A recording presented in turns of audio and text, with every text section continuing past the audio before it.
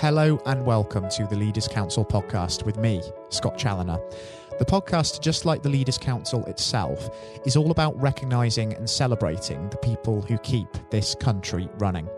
We exist to give leaders a voice outside of their own organisation and to support them in the same way that they support their staff every single day of the week.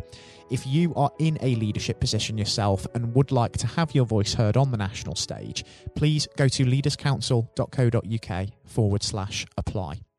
Joining me on today's programme on a bright autumn day here in the capital is Trevor Lee. Trevor is the Managing Director of Jenrick Commercial, a UK, EMEA and global commercial support recruitment agency based in Walton-on-Thames. Trevor, very warm welcome to yourself and thank you ever so much for taking the time to join us. Oh, you're more than welcome. It's such a pleasure welcoming you onto the airwaves with us, Trevor.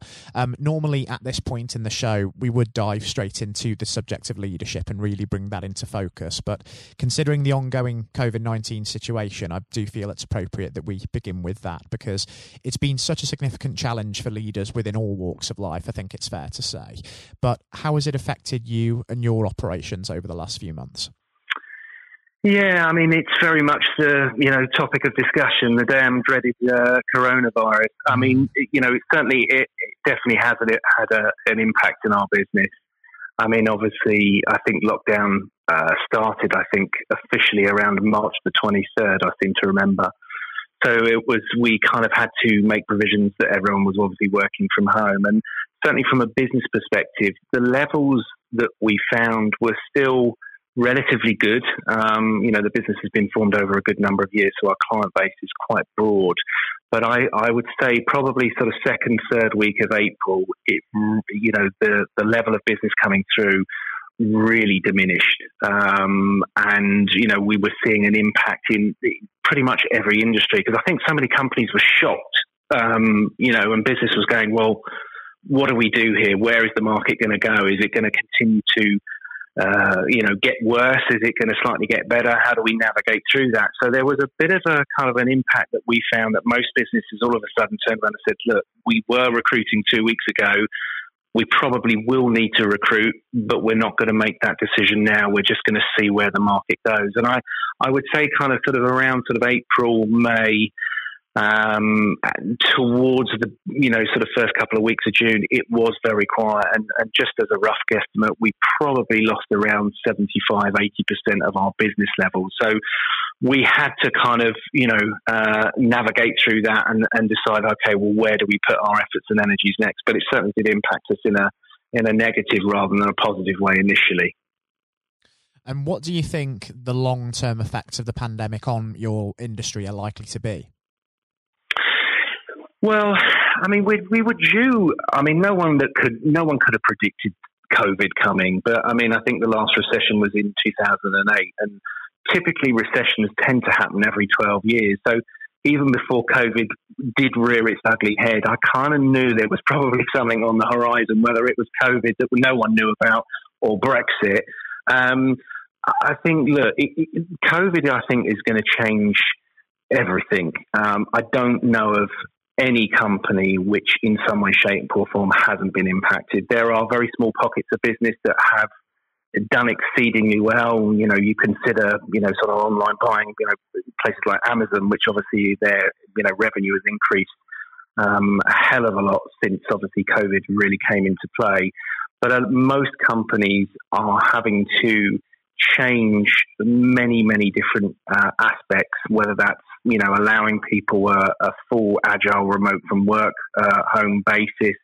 But the one thing I'm finding is even though we've kind of been through this over the last 6 months, companies are quite cautious, but equally there has been a lot of companies that have gone through a process of having to reduce their headcount. Because I think the one thing that I am seeing across all businesses now is that companies have kind of looked at their staffing levels and said, right, do we actually need these people? Because our revenues aren't as much as what they normally are. So we need to make sure that the headcount, reflects that. So it obviously has impacted a lot of individuals on a negative way. Many people have lost their jobs. And I think obviously with furlough ending, imminently, at the end of October, I think that will also play a part in adding to the unemployment levels. And I think recruitment is always about confidence. If people are confident that the market is progressing forward, then there's going to be opportunity, and people are also comfortable to move a permanent role into another permanent role.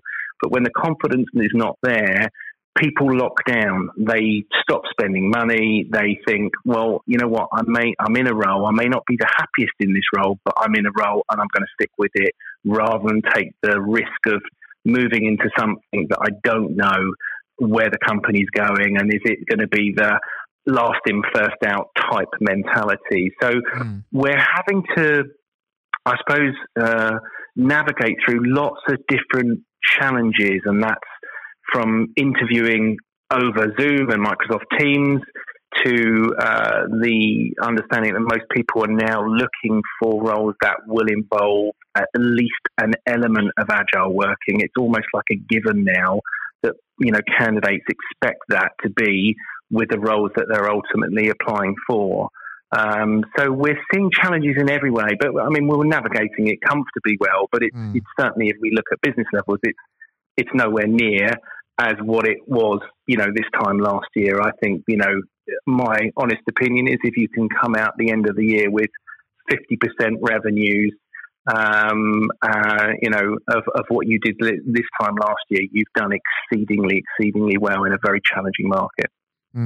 And obviously you mentioned home working. It is a challenge, isn't it, sort of getting to grips with having to lead remotely and lead from a distance, at least in the first instance. And for a lot of businesses, they've handled the transition fairly well.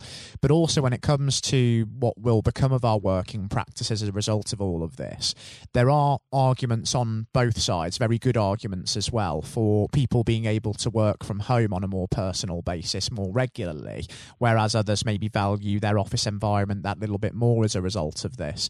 Can you see the office as it was pre-pandemic, that conventional work environment, ever returning in vogue, or do you think it is going to be more towards remote working or even a hybrid of the two? Do you know what? It's a really good question, and I suppose it's, you know, predicting the future. I mean, I think it will be a hybrid of the two. I mean, most companies that, you know, we work with now, you know, certainly if they're in central London or large sort of, you know, towns and cities, there's not an immediate plan for them to return full time in the business. The ones that I have seen, they've kind of, you know, split people into sort of team A and team B. So, you know, people from team A will go in on a Monday and Tuesday and work from home Wednesday, Thursday, Friday, and team B will work from home, you know, sort of, you know, Wednesday, Thursday, and going on, you know, on a Friday, on Monday and Tuesday type of thing. So that tends to be working quite well at the moment.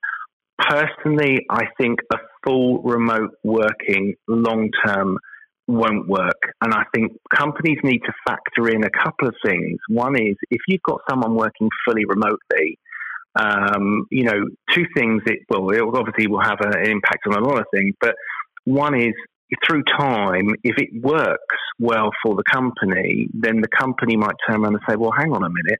You know, we've got an individual that hypothetically we're paying $50,000 a year, and they're working full time from home. Why can't we get someone to be based in, you know, Eastern Europe, where we'll pay them half the salary, and ultimately, you know, we'll still get the same level of work. So, you know, I think employees have to factor in is that they go down this route of, you know, digging their heels and saying they want a full remote working. It will work in some instances, but I don't think it will work for everyone, because I think actually long term it will create a bigger amount of unemployment in this country and possibly create, you know, more opportunity for people to work remotely anywhere in the world, which will bring costs and salaries down.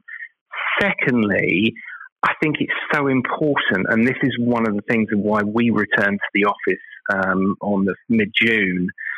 You need people around you. Unless you're one of these kind of very rare individuals where you are a lone wolf, it's really important that you have that that connection with others. You know, because, you know, every day someone in the office, I'll just go, oh, you know, can I just ask you a quick question? You can't do that when you're at home. You can't sort of plan a Zoom call because things just pop up infrequently. And I think, again, you need that, connection. You need that, that touch, that feel of working with others. And that's really, really important because, again, if you are completely working 5 days a week from home, I don't care what you say. I think it's not the same as working in the office. It's not the same as, telling a joke and everyone laughing or how was your weekend? You don't get that when you're working remotely. Sure, you might, not have to travel into work and that might save you costs and things like that. But then because that connection with your fellow colleagues and your employer isn't as strong as what it would be if you're in the office, then when someone comes along and perhaps offers you, another role, paying more money, and it's still working full, 5 days a week from home, then your loyalty to that company and the colleagues that you work with aren't going to be there or certainly as strong as it has been. And again, I think the longevity of and tenure of employees and how long they spend with companies could, through time, reduce because people feel that they're not part of. And I think a balance of the two, working from home a couple of days a week, absolutely great, no problems. But equally, I think there needs to be that element of feeling part of a community because I think at the moment it's still very new for people. But I think a lot of people are getting used to it, and that's not necessarily a bad thing. But I actually think long term, it's not the right way to go. And that's why certainly at Jenrick Commercial, we have a balance of some people work from home a couple of days a week and, and now come into the office the other 3 days a week. And that's working quite nicely for us. But I appreciate every company is different. And there certainly is a mental health argument as well for keeping the office intact because that social isolation element of the lockdown is being very effectively combated by the return to the office. And where there may well be benefits for the work-life balance to working from home, there are also mental health benefits on the other hand as well. So it is a very, very delicate balance that has to be struck. And there is a very valid argument. Absolutely. And look, if you're a manager or a leader or you're, and you're trying to motivate others and, sort of lead others through sort of challenging times, sometimes someone will come into our office and I'll know, they don't need to say anything to me, but I'll know something's not quite right. And then you will ultimately have a conversation and say, look, are you okay? Is everything okay? Blah, blah, blah. And, things like that do help. You won't see that if they're working remotely unless they kind of flag it with you and say, look, I'm feeling quite down today. Can we have a conversation? And some people will be very happy to embrace that side of things, but a lot of people won't. And it's more of a challenge to, lead people fully remotely. And that's why I think you need that balance of both. And certainly from a mental health perspective, absolutely. Because if you're not seeing people on a day-to-day basis, how do you know what their mental well-being is like? It's very, very difficult unless you're speaking to that individual, every couple of hours and checking in. And not everyone has the time to do that in their work. Exactly right. And just going back to, of course, what was mentioned earlier on, you have noticed, of course, that there is a lot of hesitancy from businesses to really do a great deal at the minute. And we're almost in a kind of form of stasis. There's not a lot of recruitment going on. There's not an awful amount of spending. They're just keeping funds aside just to try and see what happens, make sure they're ready for any eventuality. And even when, hopefully, maybe 1 or 2 years from now, when COVID-19 is no longer an issue, just because of the prolonged anxiety and the sort of lingering cloud over consumer confidence that will come as a result of this, it could take a while for us to get out of that sort of sense of stasis and kind of get things moving again. So there is also that to consider. Even when we do get rid of COVID, that could be sort of a little bit of a lingering hangover for some time. Oh, absolutely. It's, what do they say? It's like, if you do something for 30 days, it becomes a habit. I mean, this COVID has obviously been in place for a good sort of 7 months now, and it's really changed, people's mentalities, their lifestyles, what's actually happening. The world is very different to what we once knew it. And I mean, don't get me wrong, change is good. But I think when change is forced upon you, and we've obviously, we're living in, unprecedented times, and I know many people say that now, but we haven't seen anything like this since 1918, the Spanish flu. So, I think, I've always said when COVID really started rearing its ugly head in March, that I think you will see, unfortunately, more negative impact to people on the association with COVID rather than COVID itself. Even now, I'm certainly seeing from a candidate perspective a lot more frustration with people. People are more angry. People are more agitated. And I think it's because, everything is quite sterile in the world. And the world is a very, it's a bit topsy-turvy at the moment. And there's a lot of anger. And I think, that's going to take a good period of time to get back to a sense of harmony in the world. And that's not just specific to COVID. There's a lot of people that are, have been negatively impacted by COVID and what it means to them from an employment perspective, from a, working from home perspective, from traveling to seeing family, friends, etc. And I think, I still think there's some quite tough times ahead. And I from what I can gather, I think if you can get to the end of this year unscathed, then you've done very, very well. I generally think we're not going to see a real impact on markets and economies and a slightly better feel-good factor, if you like, until quarter 2 of 2020. As I said, we just don't know. It all depends. But, there's lots of changes. And I think, there's certainly more negative than positive because of the impact that COVID has had across many factors. And considering that you are, of course, an expert on the recruitment side of things, there are a lot of young people out there at the moment that are probably looking at the impact COVID has had on the economy and are very downhearted about that and the effect it's going to have on their employment prospects. So as a leader in business, what is your message to those young people, those aspiring leaders and entrepreneurs, to really get them to pick up their heads and get on the road to success? Sure. Well, the fact that you called me an expert and you've already made my day, so I'll take that. I think obviously the one thing that recruitment will impact is individuals that are what I consider sort of salary banding between sort of the 16 to sort of 30,000 type salaries, and that ultimately will fall under individuals with limited opportunity and the youth of today. It's very, very tough for them, without a shadow of a doubt, because when companies are recruiting, they will, 9 times out of 10 will be looking for people with experience, and that's where, individuals may not have that.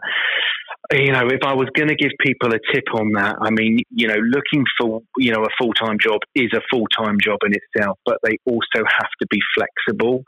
And it's the sort of thing that, whilst it's not an ideal, but, it could well be if they're struggling to go down the route of finding opportunity in normal market conditions, then, go old school. And when I say old school, I would say find out who the MD or the CEO of the company is and write a heartfelt letter with a copy of the CV, send it recorded delivery to, some senior individuals in the business and say, look, I'm hardworking, I'm punctual, I'm reliable. I just need someone to give me an opportunity. Let me work for you for a week, unpaid if you like, and I'll prove to you that I can be an asset for your company. So, yes, you can go onto various job boards and you've got to apply, but you've got to be very, very proactive, because the one thing that we're seeing at this point in time is that when we advertise a role, we're seeing 4 or 5 times as many applications come through. So the competition is fierce. So you've got to do something to segregate yourself so that you will see a greater level of opportunity, and often the answers are right in front of you. So, if you know your next door neighbour, knock on their door and say hi and say, look, I'm looking for work. I don't suppose, you know anyone looking for someone. I don't mind doing X, Y, and Z. So you've got to be really, really proactive, because if you go down the usual traditional route, you fire your CV off, you'll be one of hundreds. And you've got to do something to really stand out from the crowd. And someone will look at that and go, you know what? That's a really nice thing to do. I like your style. Do you know what? I'm going to give you an opportunity. And once you get that opportunity, you've got to work really, really hard to prove to that employer that you're the best thing since sliced bread, and you're worth keeping for the long term. So flexibility, thinking outside the box, doing something literally every hour of every day. And if you do that, even if you've got limited experience, you will see opportunity. And just before we do wrap things up on the programme, Trevor, just because I am conscious that our time is starting to draw to a close, we know over the course of the next year or so that the new normal is going to be here to stay for at least 6 months of it. Prime Minister Boris Johnson's announcement 2 weeks ago suggested that this could be in place until at least the spring, maybe longer. But as we're continuing to get to grips with that, what is it that you're really hoping to achieve as a business yourselves? And indeed, when we get to sort of the point where there is hopefully a working vaccine and we can leave COVID-19 behind, what are you expecting to be coming on the horizon? Yeah, well, it will take some time. I mean, certainly from a business perspective, and I run a team, and I sort of say to individuals that the important thing is that you need to make sure your relationships are as trusted and as honest as they possibly can be. If there is an opportunity, you're not going to see it. But once there is, you will see it. So there's certain things you can control, and there's certain things that you can't control. I think the important thing is, that the businesses, and candidates that we work with, if there is opportunity, we will work with them. So I think for me is if we can get to the end of the year, seeing a reasonable amount of profit, I will be very, very happy in a very, very challenging year. Long term, I think when the market does come back, you certainly will see a wealth of opportunity. And I think if you've kind of survived the storm, if you like, and you come out the other end, I think there will be an abundance of riches, because I think, any businesses that are struggling at this point, but just keeping their head above water, you're doing well. I know a lot of businesses that have gone under, that have suffered. I mean, thankfully, we're weathering the storm quite well. But when the market and the confidence does come back, and I think that will be sort of Q2 and beyond next year, you will be in a very strong position to, I suppose, reap the rewards. So it's a case of be sensible, but work super hard, and just make sure that you leave a really positive relationship with everyone that you connect with, because you don't know what opportunity that could present itself, within time, whether that's, a week, a month, or a year type of thing. So I think, we're certainly very proud of the service that we offer. When clients do need us, we're confident they will comfortably work with us when that need arises. And we can't ask for any more than that. You can't force people to recruit. But, thankfully, the service that we offer, clients resonate to, and we just do our best, and we're very open and transparent with it. So I think, next 6 months will be probably a tough gig. But then beyond that, I think the green shoots will start to appear, the confidence will be there. And actually, I think that once we get over this COVID hurdle and it becomes part of the norm and people are used to it, and perhaps there's a cure out there, then we can all really start pushing forward, and the confidence will actually come back quite quickly, and the world will get back to the kind of the way we all want it to be, and I think once that happens, I think that it will be a good time. Well, I'm hopeful it will be anyway. So I'm not having to sell any of my body parts on eBay just yet, but give it time. You never know. Well, let's certainly hope it doesn't come to that for sure. I have to say, Trevor, it's been such a pleasure welcoming you onto our programme today. And honestly, it's such a shame we don't have more time, because we could discuss this long into the evening. I'm absolutely sure of that. I will certainly be keeping a close eye on industry myself over the course of the next year, just to see how this is borne out. And I think it would be wonderful, actually, to catch up at some point in the next year or so and have you back on our programme, just to see how things really are coming along, and we can just assess at that point what has gone on in the time between our discussions. Absolutely, I'll be more than delighted. I'm here whenever you need me. I would certainly welcome that, Trevor. Thank you ever so much again for taking the time to join us on the programme today. It's been wonderful having you, and do take care and do stay safe with everything that's still going on as well. Perfect. Thank you so much for your time. I'd also reiterate that last message there to every single one of our listeners tuning in. Please do continue to be sensible with restrictions, look after yourselves, be considerate of others. It makes a real difference during this time. towards saving lives. It was a pleasure to welcome Trevor Lee onto the programme today, Managing Director of Jenrick Commercial. Next up on the show, we'll be joined by Matthew O'Neill for his exclusive interview with former Education Secretary and incumbent Leaders' Council Chairman, Lord Blunkett.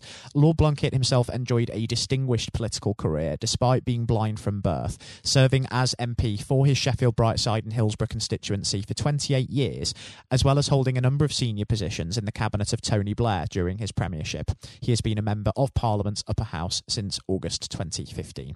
I do hope that you all enjoy listening, just as much as Matthew relished the opportunity to speak with him, and that is coming up next. Lord Blunkett, welcome. Thank you very much. It's very good to be with you. Well, of course, nothing is being said at the moment other than COVID-19, which we must touch on. What would your message be to small businesses who are trying to keep going? Well, I think the last ones standing will be the ones that thrive when we get back to some sort of normality. So it's have confidence and courage. Obviously take advantage as far as you can of the government help. I think that Rishi Sunak, the Chancellor, has gone about as far as you could have expected in the circumstances. There are obviously small businesses that fall between the cracks. Those who don't have defined premises can't benefit from the business rate waiver, have not really been able to demonstrate that they can adhere to the PAYE for furloughing staff, and of course whether they can receive the grant, 10,000 or 25,000. All of those who can are obviously able at least to benefit from that for the time being and look to the future. But I think the second thing to say, and they don't need me to tell them this as a politician who did once do a business studies qualification, which is that it will be a different world, and being able to think about how that world will look in a year's time and be creative about it and learn from not just what's happening to you at this moment in time, but to others around you and the sector that you're working in, that will be really important. Do you feel that the long-term effects of the COVID-19 outbreak will in some ways be positive for British industry? Well, only in the sense that people are having to be creative, they're having to adjust and innovate.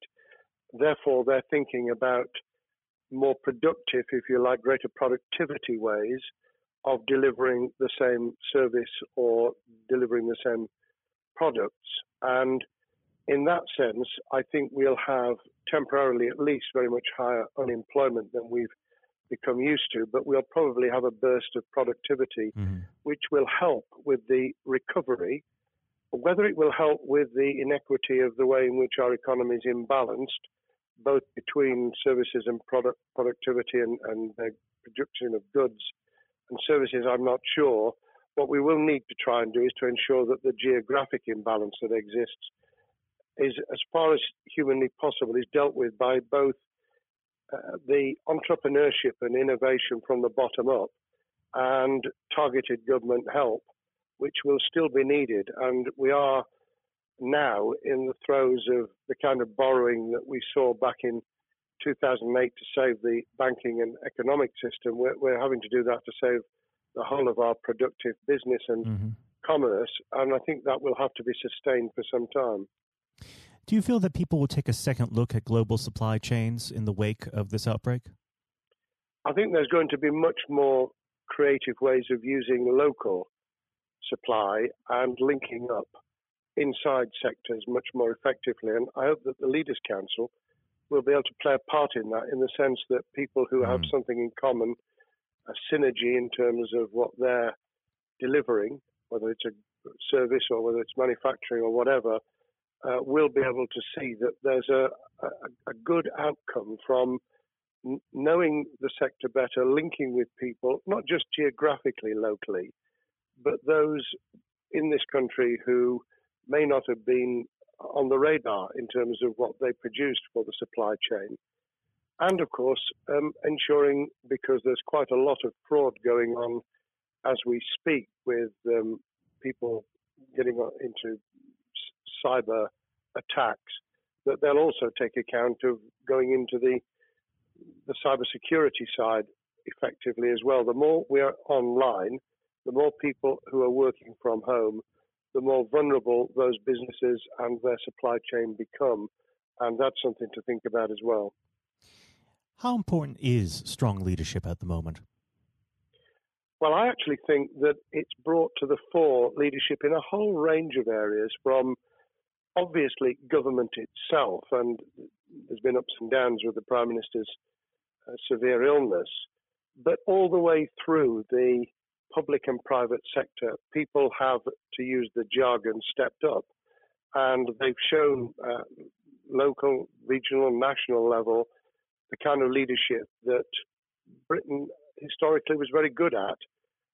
Regrettably, we've not seen the same on the international scene for all kinds of reasons, but maybe we will in future. So I think out of this will come experience of people who have seen an opportunity to do good, as well as seen an opportunity to provide a good service or goods, including, for instance, shortages for the health and social care system, the food chain and the like, but also I think in terms of seeing the synergy between the private and the voluntary sector and using people's commitment to each other in a very positive way. I'm not sentimental about this. Things will revert. But actually, I think there's a kind of moment of moral judgment of people feeling that they've got a role to play outside the immediate survival that they're engaged in. And if we can hang on to a little bit of that social responsibility, that will be a very positive outcome. Absolutely. Now, what's your broad view of how the government is responding to this? Are you broadly supportive of their measures? Well, it may surprise people to hear that I have been very supportive. Of course, there's been legitimate criticisms about the speed of response on protective equipment and on issues relating to testing. But my own view is very similar to the challenge that was made to the Prime Minister of Italy when people said, why didn't you close Italy down faster? And he said, a fortnight before we did it, I would have been considered to be a madman and nobody would have agreed to do it if I'd tried to move too quickly. And I think that's something that we need to reflect on here in the UK. We may have seen the signals elsewhere across the world and taken them more seriously at the time. Hindsight is a wonderful thing, but as someone who's had his life in the opposite political party to the present government, I think that with some hiccups and mistakes, they've not done a bad job in what has been incredibly difficult circumstances. And you're absolutely right. In a liberal democracy that we live in, it's very difficult for people to swallow orders given to them from government. Well, the UK and the US, and to some extent the Scandinavian countries, have a very different history and therefore interest in maintaining the freedom to decide and the persuasion and consent that's required. Those countries that have experienced one way or another totalitarianism over the last century have a slightly different way of coming at this. I don't want to exaggerate it, but I think that that's why getting the balance right of getting people to go along with what you want them to do in their interests as well as the nation as a whole is a sensible, proportional balance. And I think we now need to adjust to the coming out of the crisis gradually, readjusting to recovery in the same way. Now, something you've mentioned recently on this balance is the police overreach in the enforcement of the COVID-19 structures that have been put in place. What have they done right, and where have they gone too far? Well, I think that they were interpreting what was not necessarily as clear advice as it might have been for all kinds of reasons, because people were feeling their way. I think what's come out of it has been a demonstration by local police services in some parts of the country that they could get people to do what was needed without the heavy hand of drones overhead or people being told that they shouldn't be walking in the street, because this was all about self-isolation, not incarceration. It was about getting people not to pass the infection on to each other and therefore to provide distance rather than to make our lives a misery. Those police services that adopted that policing by consent and chivying people along did really well. Those who went over the top, I think, soon got a very substantial pushback. And one of the strengths of our democracy is that you could have that debate. People could say, I'm terribly sorry, we think the police force in our area has gone over the top. And that in itself is a constraint and a readjustment. That's another strength of living in a country where you can have opinions and express them without actually being thought to be a fool.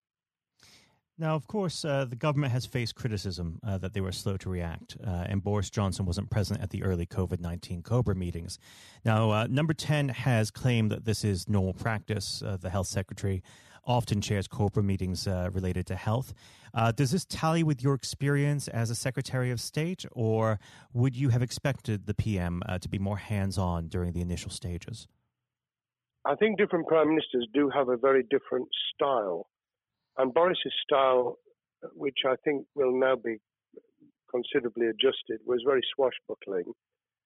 In some senses, delegating is a good thing, as every leader of every business or public service knows. Those who try to pull too much into themselves end up with a massive bottleneck, great failure of trust, and the inability of people to show what they're worth and to demonstrate their capability. So I'd be very wary of jumping in and saying he was wrong to delegate the essential COBRA meetings. What I was surprised about was that he didn't chair the first couple, because my experience with Tony Blair for the 8 years I was in Cabinet was that Tony was a great delegator, but he would get a grip to begin with, watch what the difficulties were, and then give people direction and confidence to be able to get on with it. So looking back, I think Boris himself probably thinks, God, I wish I'd spotted the signals from elsewhere in the world more rapidly, and I'd just been there. However, this also raises another issue. All of us in positions of leadership need good teams around us. I think after this is over, he will be assessing those who really did step up and those who demonstrated their inadequacy. I think we'll probably end up in a year's time with a much stronger cabinet than we have today. Well, absolutely. And of course, we've seen a significant drop in the visibility of certain special advisors like Dominic Cummings during this entire period. So it'd be interesting to see how that pans out. It's certainly readjusted the role of those behind the scenes with those who should be taking the decisions, having received advice. Obviously, there's been a complete transformation in the profile of experts, if I might use that term, who'd previously been denigrated. Scientists, medics, people with behavioral science understanding. My only criticism was, were we getting wide enough advice? Were we narrowing it too much to a couple of key centres in London? But that's because I've always been adverse to everything being London-centric. I think there's great expertise, wisdom, experience out in the sticks, and we should use it. Rightly so. Now, was pandemic planning part of your time as a minister, particularly perhaps when you were Home Secretary? Well, it was, but it was on the back of risk arising out of counter-terrorism measures. Right. I was the Home Secretary for 3 months when the attack took place in September 2001 on the World Trade Center and beyond. We did an enormous amount of scenario planning, both desktop and real. On the back of that, it was very heavily orientated to future developing terrorism risk. I certainly got involved with talking about pandemics. I remember being at a seminar in Edinburgh where the university there had done a lot of work itself on the issue of pandemics. And of course, we saw SARS and other things emerging. I think people have criticised the government for not picking up the report from 2015, 5 years ago. I think that what happens is human nature kicks in, you deal with what you're immediately faced with. You can sponsor reports. And this is true of business planning, of course, as well, and scenario planning for what business continuity will look like, recovery plans for business, what will happen if there's a cyber attack, what happens if there's an energy shutdown. These kind of things you can look at, but you're immediately turning your eyes to what's in front of you. And had we picked up a bit more on the danger from Ebola and SARS and what have you in the past, then we might have said, what if something hits us in the developed nations that we don't have a vaccine for, that we can't immediately whisk up protective materials or equipment, or for that matter, medicines that help with recovery, all of which we now see are a danger. I think this will make an enormous difference to the planning for the years ahead. I hope it will be widened so that we don't just look at what's happened, but very rarely do you see something exactly repeat itself. Some of the circumstances will be, but others won't. So that's why I've put emphasis in what I talk about on looking at the other virus, the cyber attack scenario, which could be just as dangerous in a world of just-in-time provision. One of the miracles of the modern developed world, except for the very poor, has been the distribution of food. A lot of it on computerized, technologically advanced systems. If that were to come down, we'd be in real trouble. So I think we need to think those sort of scenarios as well. So have a full plan across both sectors, biological warfare, pandemics, and cyber warfare. Yes, and to do so on different levels. I think, again, thinking global but acting local, we need a lot more to think about what would happen if something took shape that actually broke down those national and global chains and how we would cope. And without, obviously, we've got enough fear and anxiety to last a lifetime. Without creating even more anxiety, we can think about those things for the future in a more rational way, I think. Now, aside from the physical threat of the virus, one of the things that people are vastly worried about is the effect on the economy, not just the national economy, but also the world economy. Now, it has been said by certain parties, and I'd like to garner your thoughts on this. Is there a danger of the effects of the lockdown being even worse than those of the virus?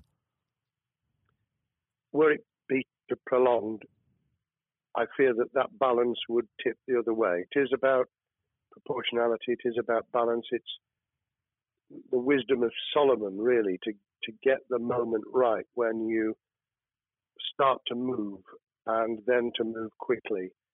There's no doubt whatsoever that we are stocking up, not just on the economic and employment front, which will be devastating enough, but on the health and social well-being front, enormous challenges. And they will need careful handling because there's a lot of people whose lives, for a variety of reasons, are at risk in the future on a scale that we've been dealing with over the immediate handling of the pandemic, concentrating really hard on those affected by COVID-19, those sadly who have died or been seriously incapacitated. That will roll over into the economic, the social, the mental health and cultural well-being of the nation, and that will need all of us to pull together as well. Absolutely. Now, do you believe the government's doing enough for business? I think that the speed of reaction once the scale of the pandemic was clear was very good. I've praised Rishi Sunak for his action. Remember, a chancellor who only just come into office was planning to deliver the budget in the middle of March and has had at least three equivalent budgets since. I think he's handled it very well. Understandably worried now about what we're doing to our economy. The level of borrowing is sustainable because of low interest rates, but it reaches a point, of course, where it tips over so that you can't then do the kind of structural investment requirements that the government were laying out before and in the March budget. And those will have their consequences as well as a planned payback over many years. I think we've learned something over the last few months. We needed to take immediate action. We don't want another round of austerity equivalent from 2010 through to 2019. I don't think the nation, on the back of what's happened and the challenges we have, could take that. And therefore, we need a different plan, economic plan, over a much longer period, just as we did from the Second World War all the way through to 2002, when the final American loans were paid off. Now, of course, one thing that's on everyone's lips, how much longer do you believe that the lockdown can go on for? I believe that we need to be substantially back in action as an economy in June. This obviously is led in terms of places where people would meet in large numbers, having to adjust to the fact that it will be longer for them. And sadly, that will involve business closures. It's why the Chancellor extended the furlough scheme to the end of June. Mm-hmm. But unless we get things moving in June, I think we'll run into the summer where all kinds of services and industries will have a chain reaction effect. And what happens with one will then have a major impact on another. And then you get the skittle effect where things get knocked down that you hadn't perceived were going to be affected. So I very much, if I were in government, and I always think of things in that context, what would I do if I were in government?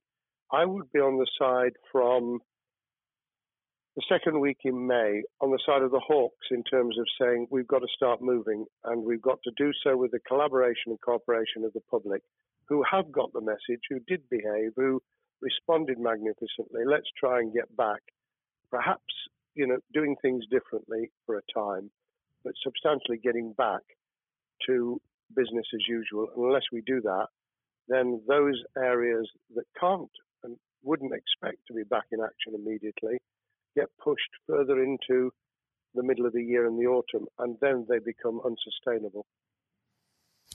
Now, of course, one of the other major developments we've had recently are the changes in the Labour Party. So if we could just speak on the Labour Party for a while.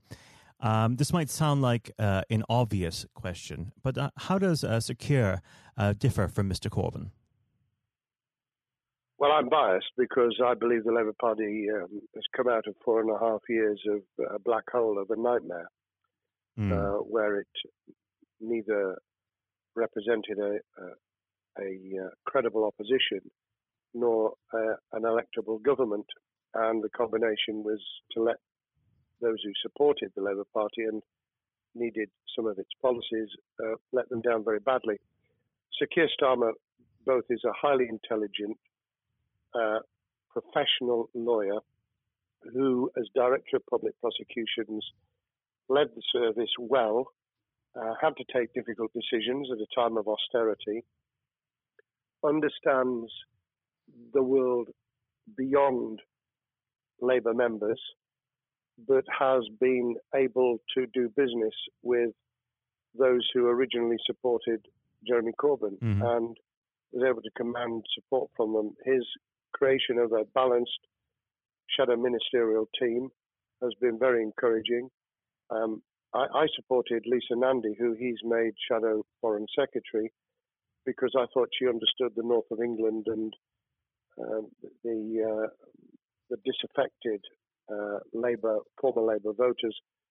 But I believe that Sir Keir has taken on board those who have something really sensible to offer. And I believe he will be both a great leader of the opposition. More importantly, he will then present himself as a credible alternative prime minister. And all governments need an alternative government at their shoulder. It was true of us from 97, and it took the Conservatives some time to recover and to get to that position, but they did, and the Labour Party will, and that's crucial for our democracy. All of us need to understand and appreciate that a living, breathing, functioning democracy requires a credible, confident, and in many ways supportable opposition, as well as a government that we clearly want to do well, because none of us want, as we didn't with the COVID crisis, none of us want the government to fail. We want to see our economy recover. We want our social well-being to be taken into account. We want to overcome deep-seated inequality and poverty, and we want to do it with enterprise and entrepreneurship and business playing their role. And that is about leadership nationally, locally, in the private and the public sector, people with ideas, with confidence, with the ability to pull teams around them, above all, to have some idea of what it is they want to achieve and a very good idea as to how to achieve it. Now, of course, one of the biggest problems Secure is facing will be tackling the party's anti-Semitism problem. There has been a recent internal report that has been quite damning. What's your response to that report, and what does Secure need to do in response? Well, there are two reports. One which is being produced by the Equality and Human Rights Commission, which he will, and has already indicated, will implement in full. The second was a leaked report put together by the supporters of Jeremy Corbyn, 800 pages of private interchanges on social media, which he has, Keir Starmer, set up an investigation to identify who did it, who leaked it, what the content was, does it have any salience and lessons for us, and where necessary, action will be taken. So I hope that as he moved very quickly to reassure the Jewish community, so he will be able to take the necessary steps to back up that reassurance with the kind of actions that says that this was a blight on a historic, great political party that all of us were ashamed of. We've been able to put that behind us and to move on to facing the future with confidence. What's the one key thing that Secure needs to do to restore Labour as an election-winning party? I think Sir Keir Starmer's major challenge is to convince sceptical voters that Labour has not only reverted to a party that they can support because they can see it acting, developing, presenting as a credible alternative government, but also that the lessons have been learned from the fiasco from 2015 onwards. In other words, there have to be very clear signals of substantial change, not just the right words, not just reassurance that we're not going back to some of the crazier policies, but actually that we've understood why the electorate rejected those policies so substantially in December 2019. If people get that message, they'll understand that the Labour Party has